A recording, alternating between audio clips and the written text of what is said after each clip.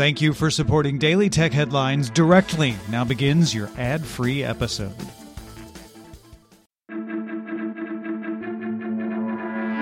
These are the Daily Tech Headlines for Friday, April 2nd, 2021. I'm Rich Straffolino. Bloomberg sources say Amazon is considering opening discount retail stores to sell unsold inventory from its warehouses. The company has looked at permanent as well as pop-up locations, with the stores potentially carrying a mix of home goods and electronics. Snap confirmed to the Financial Times that it's running tests that take aggregated IP addresses and other advertiser information about engagement and cross-referencing it against the information it holds on its own users to identify and track them in a technique known as probabilistic matching. Snap says it will stop the test when Apple's app tracking transparency rules go into effect, but maintain the new rules still allow it to identify cohorts of users with similar interests. Google's AI-powered reservation service Duplex is now available in 49 U.S. states, with local laws in Louisiana causing the only holdout. Google tells The Verge Duplex has taken a while to roll out across the U.S. because it had to add certain features to the service, or wait for legislation to change, to make it legal in some states, such as offering a callback number for businesses contacted by Duplex. Dish filed a complaint against T-Mobile with the FCC regarding the planned shutdown of Sprint's legacy CDMA network on January 1st, 2022, which could leave millions of Boost subscribers without service. T-Mobile did not commit to how long it would operate its CDMA network when selling Boost to Dish, only that it would continue to provide overall network services. Axios' sources say Dish expected the CDMA network shutdown in 3 to 5 years. The cryptocurrency exchange Coinbase will go public with a direct listing on April 14th, with the company sharing its Q1 financial results ahead of that on April 6th.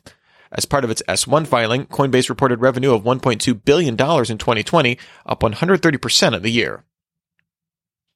Judge Edward Davila ruled that a lawsuit brought by 9 different plaintiffs against Apple regarding fragile display cables in the 2016 MacBook Pro refresh can go forward. In the order, Judge Davila said the allegations of pre-release testing, in combination with the allegations of substantial customer complaints, are sufficient to show that Apple had exclusive knowledge of the alleged defect. Reuters sources say the Myanmar military government ordered ISPs to shut down wireless broadband service in the country. This comes after access to Facebook, Twitter, Instagram, and WhatsApp was blocked back in February. The Korea Times' sources say LG will announce it's shutting down its mobile phone business during a board meeting on April 5th. The business has lost money for 23 consecutive quarters. Sony updated its YouTube banner to announce it will launch a new Xperia product on April 14th at 4:30 p.m. Japan time.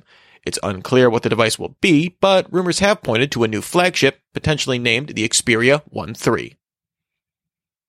Apple added 30 new titles to Apple Arcade, including Fantasian from Final Fantasy creator Hironobu Sakaguchi, as well as new versions of NBA 2K, The Oregon Trail, and World of Demons.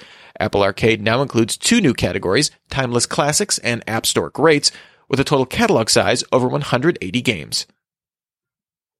Twitter confirmed it's working to bring support for its audio chat room feature Spaces to browsers, currently available in limited testing on iOS and Android. The confirmation came after app researcher Jane Manchin Wong published preview cards for the web app Found in Code. Samsung created a branded Hulu show called Exposure, which will highlight the camera on the Galaxy S21 Ultra 5G as part of a contest to name America's best mobile photographer. The show debuts April 26th. And finally, Belkin announced new accessories for the iPhone 12, including the $64.99 magnetic phone mount with face tracking. This uses a companion app to recognize your face and control the mount, with a base that can swivel 360 degrees in either landscape or portrait orientation, although availability wasn't announced. Remember, for more discussion of the tech news of the day, subscribe to Daily Tech News Show at dailytechnewsshow.com. You can find show notes there and links to all these headlines there as well. Thanks for listening. We'll talk to you next time. And from all of us here at Daily Tech Headlines, remember, have a super sparkly day.